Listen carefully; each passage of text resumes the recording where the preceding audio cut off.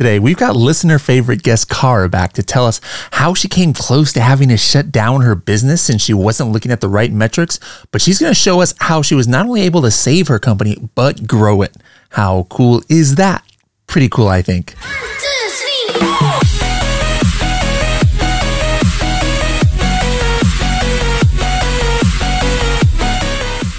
Are you a 6, 7, or 8-figure seller and want to network in a private mastermind group with other experienced sellers? Or maybe you want to take advantage of monthly advanced training sessions with Kevin King, an expert guest. Do you want to come to our quarterly in-person all-day trainings at Helium 10 headquarters? Or do you want the widest access to the Helium 10 set of tools? For all of these things, the Elite program might be for you. For more information on Helium 10 Elite, go to h10.me/elite. Hello, everybody, and welcome to another episode of the Serious Sellers Podcast by Helium 10. I am your host, Bradley Sutton, and this is the show that's a completely BS-free, unscripted, and unrehearsed, organic conversation about serious strategies for serious sellers of any level in the e-commerce world. And to continue in my series of me being on the other side of the world here in Germany, the next guest that we recorded here in Frankfurt is none other than the amazing Cara. Welcome back to the show. Oh, thank you, gorgeous one. Thank you for having me. This is actually the 4th time, believe it or not. I think am I approaching a world record for the most interviewed person? You're in the select top 5% of people who have made it to 4 episodes. There you go. That's amazing. So we're not going to go too much into her backstory. Mel here prepared some of the numbers where she's on. So if you want to find out her origin story, that's episode 117. She came back on episode 246 and we were talking pandemic stuff. And then most recently, back in 2022, she was on episode 378. And that was interesting, talking about some of her struggles that she started seeing with her business. And we're going to talk a little bit about that today. But more struggles. Hey, we keep it real on the podcast. But before we get into the serious stuff, okay. Every time Cara's on the episode, she teaches me a little bit more of British English. All right. And I'm sure it's going to come out like the way she talks, she always says stuff that I'm like, what did you say? So we're all going to learn some more British slang here. My first question is, wait, what is this one phrase? There was a piffling. Piffling, that was something. Yeah, so we were talking about something. I said, oh, that's just piffling. And piffling is when something's really inconsequential. So it's just like so little. It's like a piffling thing. Okay. And then the other one was put some welly into it. Put some welly into it. So which is, I suppose a translation would be put some oomph into it. Okay, put some oomph in it. All right. By the way, I'm wearing my The Office t-shirt, Dunder Mifflin here, because that's one of our exports that we got from Britain is The Office, one of our most popular shows. I know how it's used, but when people say Bob's your uncle, where does that come from though? That's the most ridiculous phrase I've ever heard. Bob's your uncle. How does that? I actually have no clue. This is half the problem. So when I talk, a lot of the time I'll use these phrases and I have no clue. I haven't got Scooby's where it came from, and that was one. And I thought maybe that had something to do with Scooby-Doo, but apparently it doesn't, because I Googled it last night and it's got something to do with a Scottish word that's got to do with Scooby or something. So that's the thing, is a lot of these things I have, and in fact, what was the other one? There's one. It'll come back to me, but there's one that I use quite a lot, and I actually had to Google it and it turned out it was something to do with an Australian runner or something. Oh, Gordon Bennett. That's right, Gordon Bennett. Have you ever heard of that one? I have not. Okay, so Gordon Bennett, when something goes wrong, instead of being really rude and throwing out an F word, you go, oh, Gordon Bennett. And I was like, well, who is Gordon Bennett? Why do we say him? And I'm quite interested in these things. And I think he was either an Australian pilot or an Australian runner or something like that. I have no clue why we use it, but we do. And I say it quite a lot. Now, the first, how I roll here. I usually don't like trying to get our topics before. I don't really think about it. But, we went out to dinner last night and you were talking a little bit about some of your struggles and how you were taking one aspect of your total business and were kind of like not giving it the attention it needed. And then when you actually did, you were just like, wow, I'm in such bad shape. Do I have to close, shut the business? So talk about what you were neglecting, how you put a stop to that neglect, and then the steps that you took to rectify the situation? Okay. So I think a lot of it comes from the fact that when I started my business, I had no clue what I was doing. And I suppose a lot of Amazon sellers are like that, in that you just sort of go, yeah, this sounds like a good idea, so I'm going to start running a business. And I used to work in a corporate environment and had budgets and all various other things. But in my own business, I didn't. I just kind of ran a lot like the seat of my pants. And I think maybe that's just because also I'm more of an intuitive person versus a data-driven person. Whereas I know a lot of Amazon sellers are very data-driven and maybe less intuitive, as in like everyone has different skill sets. And I think what happened was the business grew and grew and grew. And I basically broke my own golden rule, which is that at the end of the day, the whole thing about turnover is vanity and profit is sanity. So what I was doing is I was just looking at the big numbers and not really focusing on the small numbers. And I sort of came to a point in July where I realised that basically what happened was I used to use the software Sage for my accounts, and I knew Sage inside and out. And then I changed accountants and they started to use Xero, and I didn't know it as well. So if I'm honest, I should have been more involved, but I just kind of let them like run it. And so when I went to look at my accounts, I was like, oh God, I don't seem to have made very much money. I've got really quite a good turnover, but I haven't actually made much profit. I'm thinking, like, what am I going to do? So I started looking into it in much more depth. So first of all, what I did, and I would suggest every Amazon seller does this, or to be honest, as you know, I don't really talk about Amazon sellers. I talk about businesses and brands, but every company that is selling products, you 100% need to really make sure that your profit and loss, your P&L, reflects what you're doing. So mine was literally sales, pretty much, as a big picture. Well, I sell in 4 countries. I've got 4 websites, 4 marketplaces. I've also got retailers and distributors and various other things. So to have all of my sales information in one place was a bit stupid, frankly, because how am I going to get any clarity on what's doing well, what's not doing so well? And pretty much all my costs, like all my Amazon costs, were all bunched in one place. And yes, I could have separated them out if I'd done it like by area, but actually I then had an issue with my bookkeeping, and so actually it turned out that hadn't been done properly, so I wouldn't have been able to do that. So I then separated my costs out. So again, I had like 8 different cost centers not 8 different cost centers, sorry, I did 4 different cost centers, but by country, so I could at least see what I was making in terms of turnover and then see what the costs were for those countries, looking at a lot of detail. And then I started looking, then I went into, and this is a really, really super useful, and I don't think, I certainly hadn't used it before, the SKU economics level of reporting, where, I mean, obviously it's easy for me because I've got only 13 SKUs, and I know I've spoken to people today and they're like 2,500, but, you can actually see, although it would be really good if Amazon could do, or actually I don't think Helium 10 does it, do they? Like an ability to export SKU economics reports. Oh, I don't know what SKU economics means. Oh my God, right. Well, in which case, I'm giving you a whole new thing that Helium 10 1,000%. I probably do it, but I just don't call it that. Well, it's called SKU economics. There's no other, right. So basically, I saw it for the first time on the app because I'm quite a regular app checker. Okay. So I go in and I have a look, and it's in the manage inventory. You go to the SKU, and then on the top, it's got pricing and this, that, the other. And then it says SKU economics. And you can You're talking about Seller Central. This is Seller Central. Yeah, sorry. Do translate. So I go to SKU economics, and basically you can do it like the last 7 days, last 30 days, last 6 months, last 12 months. And it's the only place I've ever seen where you can literally see what your total sales are, what your net sales are, what your Amazon costs are. And they break it down to a level of detail where it's literally like you've spent this amount on a deal coupon code, this amount on your sponsored profit by SKU. Okay, yes, okay. Helium 10 has that. We don't call it SKU economics, but it's just in profits, you go to your product performance, and then you could look at it at the ASIN level, or you could look at the SKU level. Okay, well, you need to show me how to do that then. Okay, we'll do. Okay, but I did this myself, just went in. Sure. And then I started transporting all the information over, and then I broke it down by country, and I started looking, and I realised that actually, like in Canada, when you actually put in the cost of my product, excluding shipping in or any other costs I had running a business in Canada, I was pretty much not even breaking even. And then I started looking at the US, and I was like, oh shit, same thing, not good.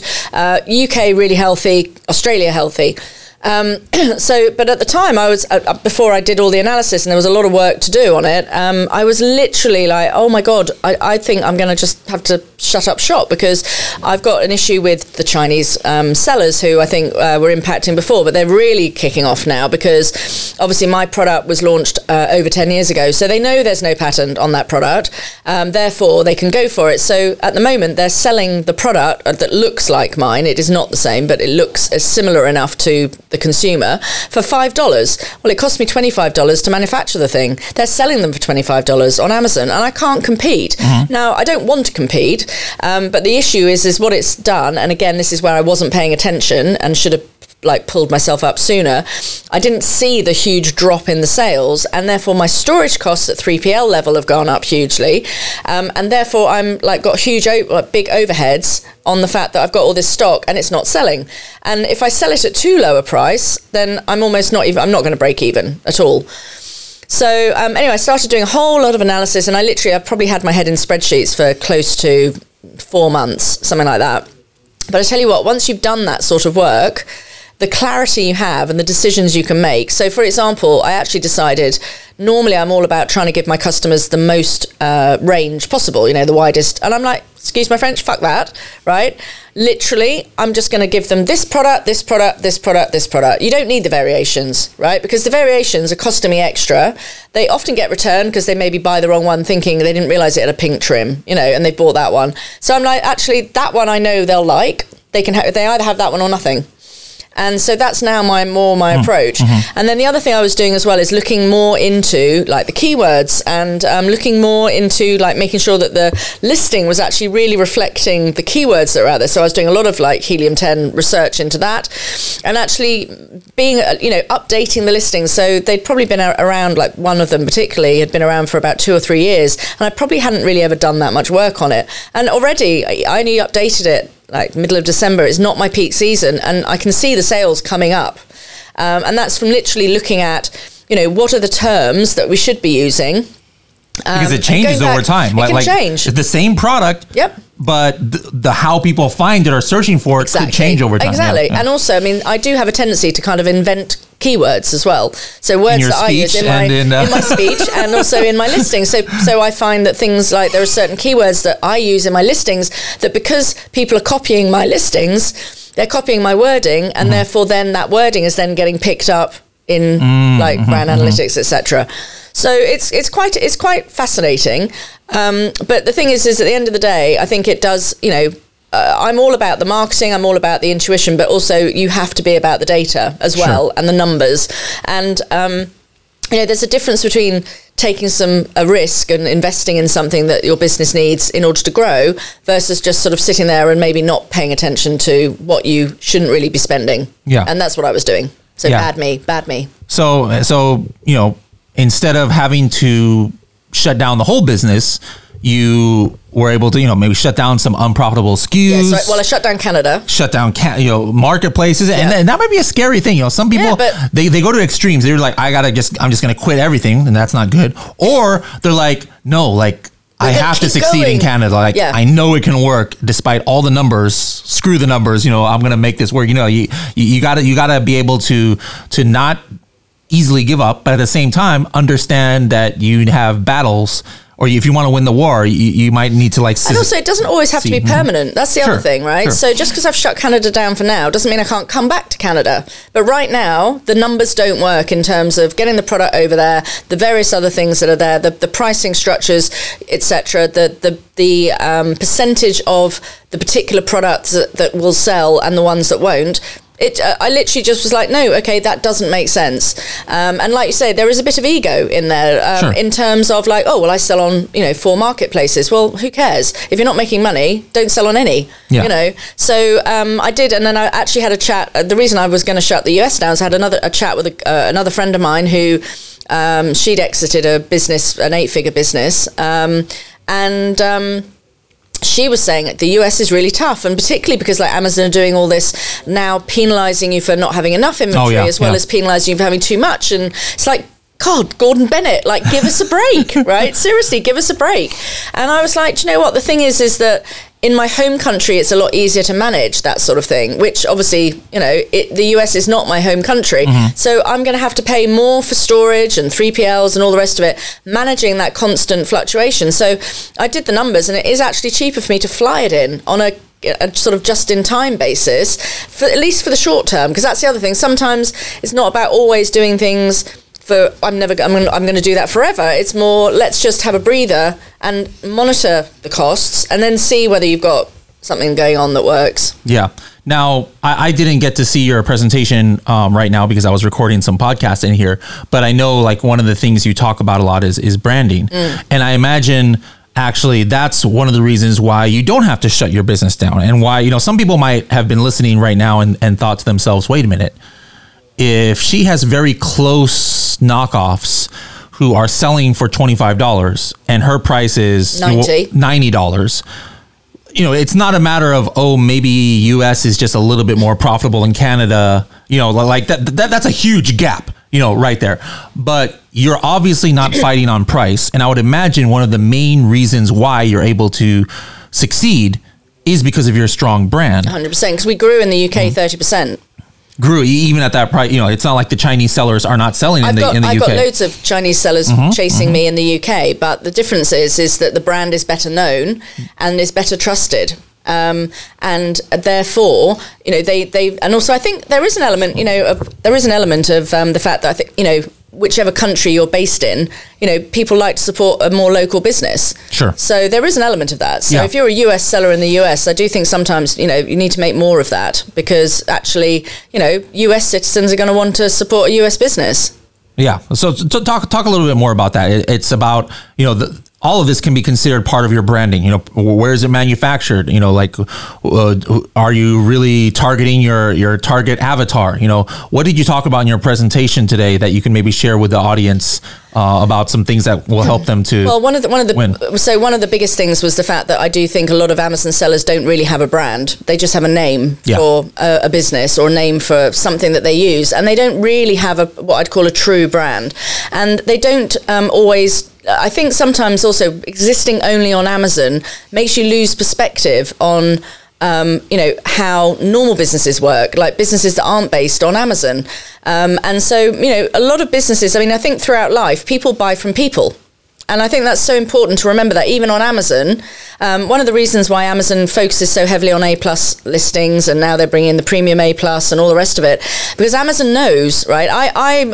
You've known me quite a few years now, and I've always banged on about brand. I've always banged on about having a story. Tell your story. It doesn't have to be your story necessarily. It could be the product story.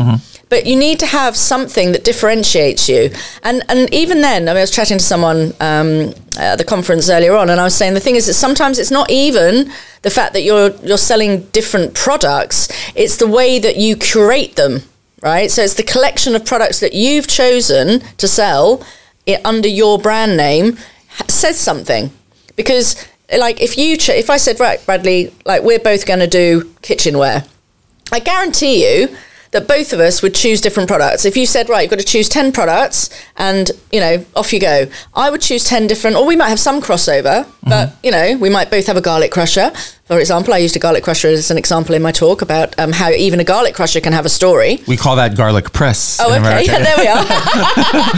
Thank you for enlightening. But the whole point is that, even the fact that individual people are actually running these businesses means that there will be something individual about that business. So it's finding that story effectively and finding the why. I'm always really quite fascinated by the whys of business. So, for example, you look at things like Airbnb and Uber and things like that. And the why was because people didn't want to pay the stupidly high taxi rates. The why was the two guys who did Airbnb was because of the fact they didn't have enough money to rent a hotel room and they needed somewhere to stay and they couldn't afford all the other options. So they came up with the concept of Airbnb. Even things like Ring, like the doorbell company, that originally came, that wasn't the story there, it's a reinvention of something traditional, but they've used technology that's available to revolutionize an existing product. It could also just be the way in which something is communicated with or handled, like with the customers, so making the customers more engaged with the product. So, for example, one of the things I'm doing this year is I'm going to be doing an app which helps babies sleep through the provision of white noise. And, that's an add-on product, but I won't be selling on Amazon, obviously. But the thing is it's kind of something where, again, it can become a marketing tool. It can become like something that you can, give to people. There's other, I'm all about added value. Like, where can you give added value, and hopefully try and give added value where it doesn't cost you very much. Yeah, for sure. One thing I think that helps you expand also to different marketplaces, be it, like when you started in UK, then went to US. I know we were talking about the potential of UAE, and you were saying, oh yeah, I've got some customers down there and stuff. So talk to me about that. Like, how can you say something like that? Is that because you know people from social media who have bought your product, or you look at the addresses of where people buy your products? But how can you say, oh yeah, I've got customers there, when I'm ready to launch there, I can hit them up and they'll promote it? Like, how can you do that? Yes, and almost yes. Okay. So fundamentally, one of the other things I always bang on about, and I banged on about it in my presentation, is I do believe that any real brand or product business should have a website. There's two reasons for that, so I'm going to just go off on one tangent slightly. Go ahead. But the main reason for it is that, for example, I've been out of stock for two of my best-selling products for the last couple of months because we've had issues getting stuff in from China, blah, blah, blah, and we had delays on the line, etc., etc. So what I'm able to do with my website is take pre-orders. You can't do that on Amazon because if you don't have the stock, you can't sell. Literally, that's it. You're done. So I've generated, I've lost, my sales are down for the month in comparison to last year on Amazon, and they're up, not as much as they would be, but they're still significant enough money coming in on people who are prepared to hand over their money on the basis that the product will come. We tell them the dates and then we ship it. And so therefore the benefit of having a website, for example, is I know exactly how much traffic my website gets from the UAE. I can literally see it down to like the almost like city level, because like the analytics now on things like Shopify is absolutely fascinating. So I did a breakdown of like all the visitors that come from outside of the UK, and there's some significant numbers.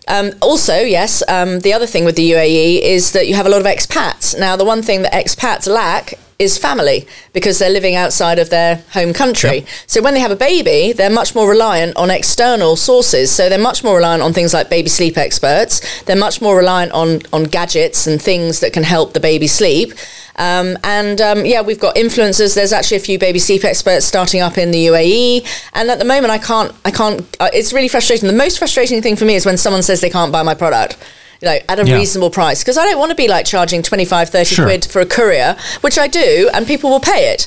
But I don't really want to be. I want them to get it at a price that works for them and in a time span that works for them. So the reason the UAE, I've been sort of thinking about it for many, many, many years. And in fact, I had way back in the day, like 2010, I had a distributor in the UAE. And I've had retailers in the UAE before. And I think the main issue is that they don't do any marketing.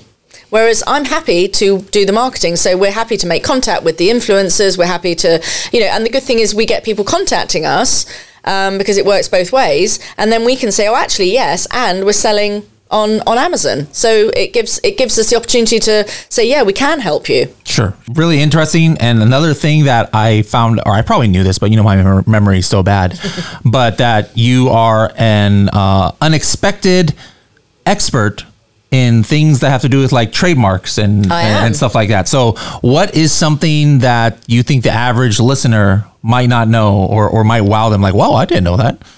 Well, one of the issues I think that people, in fact, I was chatting to someone at dinner last night about it, is that quite often people worry about the fact that a particular brand name may have been registered already. Now, that's not necessarily a problem because, for example, McDonald's Farms, now this is a slightly like random, not realistic example, but the principle's the same. So you've got McDonald's restaurants and then you've got McDonald's Farm.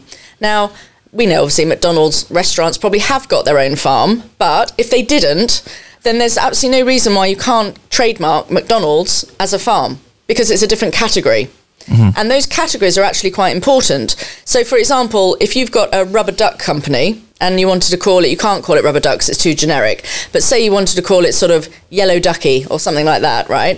and then somebody else was doing, you're making toys, and they're called Yellow Ducky, and then someone wanted to do a swimwear brand called Yellow Ducky. Well, actually, you could have the two existing.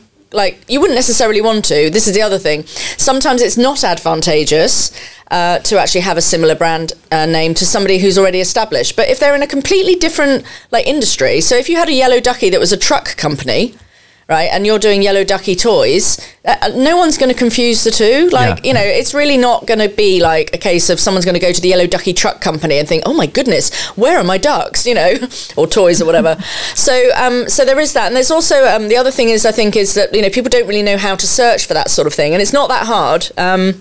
The USPTO, the US Patent and Trademark Office, has actually got some really good search functionality. There's also the WIPO, which is World Internet, because I'm always suggesting the other thing you need to do is you need to make sure that your trademark isn't taken in another country. So we have it quite a lot. I tend to talk about it in reverse, which is you might have a brand in the UK, and then actually someone may have already filed for that trademark in the US. So there's no point really building up a brand in the US if you're then hoping to go to the US, because it's going to be too difficult, especially if they're in a similar sort of environment. So it is really, and that works both ways. So I would say even in the US, if you're thinking of expanding to Europe or to the UK or Australia or whatever, do a bit of due diligence search online, because you will be able to find it, and make sure you use a VPN to go looking through on Google in local countries. Because the other thing also you don't necessarily know is there was one brand that I know of in the baby industry, and if you Google it, it actually means, it's in Dutch, it actually means the bits of shit that hang off the back of a sheep's bottom. Okay. So I'm not being funny, but I don't want that as a brand name. They have, and it doesn't seem to impact on them at all. But the thing is you do want to see whether there's any weird colloquialisms or weird slang and things like that. Plus, the other thing is people get very oh my goodness, what am I going to do? What am I going to do about trademarking internationally? And there is something called the Madrid Protocol. And the Madrid Protocol, once you've actually trademarked in a country that follows the Madrid Protocol, which, by the way, includes America and China, the EU, Australia, all the big players, most of the places you would want to trademark. Once your trademark has been accepted, and obviously this is why the due diligence is really important to make sure that you haven't got McDonald's restaurants anywhere else. Is you can use the Madrid Protocol to register in those other countries within a 6-month period of your trademark being approved in your home country. And it's a lot less, and you don't need to use lawyers, because otherwise you'd have to literally go out to each country and then trademark it. So I always say to people, sort of think big in terms of, and think safe. So, for example, it's super important to have a trademark in China, because in China, it is a first to file. It's first to file, whereas in other countries it's first to use. I think the US is first to use. So the problem is that you could have been using a trademark for example, I think in the UK we're first to file. I think in the US it's first to use. So somebody would not be able to probably register my trademark unless, because I would probably know about it, and therefore it would come up and I'd say, well, hang on a minute, I've been trading in the US for this amount of time. Yeah. And I think I had to also do the same in Canada. I had to actually show how long I'd been trading for. But in the UK, you don't have to have been trading at all. So if I wanted to, I could literally take helium-10 and I could trademark that in the UK. If you haven't done, because no one else is using it, there's no reason why it wouldn't be. And, so by thinking with using the Madrid Protocol, especially in the early days of when you're just doing your trademark, it's expensive. But the thing is if you think you're going to go if you're producing in China, you should definitely do it. And if you think you're going to go into the US or into the UK or EU, it's actually quite a cost-effective way of getting a trademark. So educated me about a lot of stuff there. Now, before we get into your last strategy, a couple of questions I've been asking guests. So you've obviously been using helium-10 for a while, and I remember from the very first time I met you, there's just a lot of stuff that you don't know how to do, but from the stuff that you do know how to do and that you do use, what is your favorite tool in helium-10 that you feel gives you the most value, and why does it give you value? It's Cerebro, where you go in and look at the keywords. Yeah, you put the ACE in and get the keywords. Yes. So I love that one. Do you know what language Cerebro is? Oh, is it Greek? No, it might have some Greek in it, but it's the literal translation or the literal spelling brain, isn't it? is brain, for Spanish. Yeah. Okay, cool. So so that's definitely one of my favorites. And then I also I get the marketplace alerts and things like that. And I particularly like every time I change my own, or if a price changes, I love that coming in, because Amazon quite often starts selling my products in other places, and it's useful to know what they're charging when they're doing it. And also it's a sanity check for me. Like when for example, the other day, big time, I'm launching a new product and I'm making it a variation of another product, and I accidentally put on the old product the new title. So I was accidentally selling the new product before it had launched because the old product was still live. So it was only when I got an email from Helium 10 saying my title had changed, and I was like, So I ran into the back of like Seller Central. Oh my God, I think it was only about 20 orders. And then I'm like trying to change the title. Got it changed finally. And that was a bit of a lifesaver as well. All right. So alerts and Cerebro. Wish list for something that maybe we do it and you just don't realize it. Or something that you think that we don't have that would really make your life easier? Well, the SKU economics, I'm going to be looking for that. Okay. So I don't know, we have to have a chat afterwards and we'll have a look. Because the problem is with the Amazon Seller Central version is that it's not exportable. So I literally had to sit there and I was doing screenshots and then moving and copying like a picture into an Excel spreadsheet. For you with 13 SKUs, maybe not so bad, but imagine somebody else. I'm thinking, feeling the pain. But also, if I wanted to do regular updates, like where am I now? I don't want to have to go through that every single time. So I will be very interested to see, because SKU economics, honestly, I'm a bit obsessed with it at the moment because it's so useful in being really granular. Like literally, like that SKU has spent X amount of money on sponsored ads. Yeah. That bit has generated that amount of profit, and it tells you all the returns, like, everything. And so it really gave me some, like I was saying, some really good knowledge into what the business was actually doing versus what I thought it was doing. Okay. All right. Your last 30, 60, I know for you, it might be hard. So maybe 90 second tip of the day. Could be about trademarks, could be about branding, could be about the best pubs to go to in Britain. I mean, any possible subject that you are an expert on. Okay. I'm not going to go down the pubs route. Okay. But no, I think my top tip is have a website outside of Amazon. Have some way where you can sell, because we are all at the mercy of Amazon, and all that needs to happen is we've got some new regulations going into the EU. That's going to impact on all the US sellers, which is new labeling laws. And if your product is not compliant, Amazon will shut your listing down on December the 13th, 2024. Literally. So it's absolutely vital that you have another way to sell.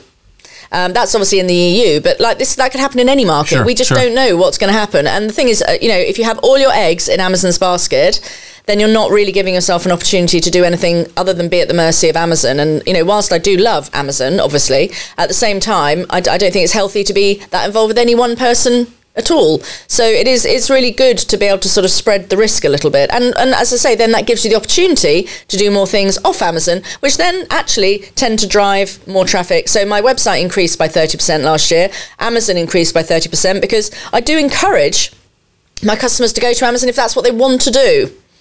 And then there's also a customer who doesn't want to buy on Amazon because they don't like the concept, they don't believe in it. There's a definite movement. A lot of people, unfortunately, they don't understand how Amazon works, and they think everything that's being sold on Amazon is being sold by Amazon. And I often have to explain to them, like, hang on a minute, I'm selling on Amazon. So by you not shopping on Amazon, you're actually not helping me. Yeah. And they don't get it. So anyway, have a website and make sure you've got a really good, strong, like, about us, like, page, which sort of tells people why you're doing this. Awesome. Well, Cara, thank you so much. I have no doubt that you're going to be make it to 5 episodes next year. You'll have some good stories and teach us some new vocabulary words as well. One of the things I like about you is that you're not here to sell something, and not that people nothing bad. I have influencers and people who have service providers, and they push their website. Oh, great! That's why part of the reason why we're all here. But you're just like helping people. You speak and you have no agenda, so we're not going to say, hey, go to CaraSayer.com and there's no CaraSayer.com. I have nothing on there.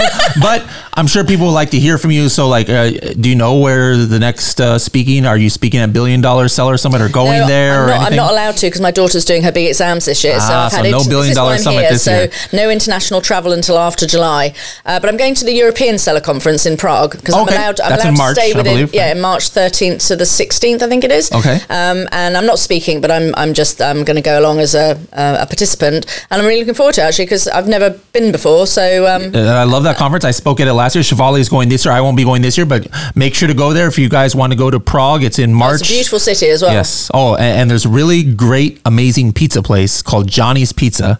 I'll let you know where it's at. Yeah, really great. Me and Shivali can go out and there you have go. some pizza. All right. Well, Cara, thank you so much for joining us and coming out here from across the pond. Indeed. A bit of a bumpy landing it was yesterday, but yes. That was a little rough here in Frankfurt. Kept me a little awake there. But anyways, thank you so much for coming. And I can't wait next year to see what you've been up to. All right. Take care.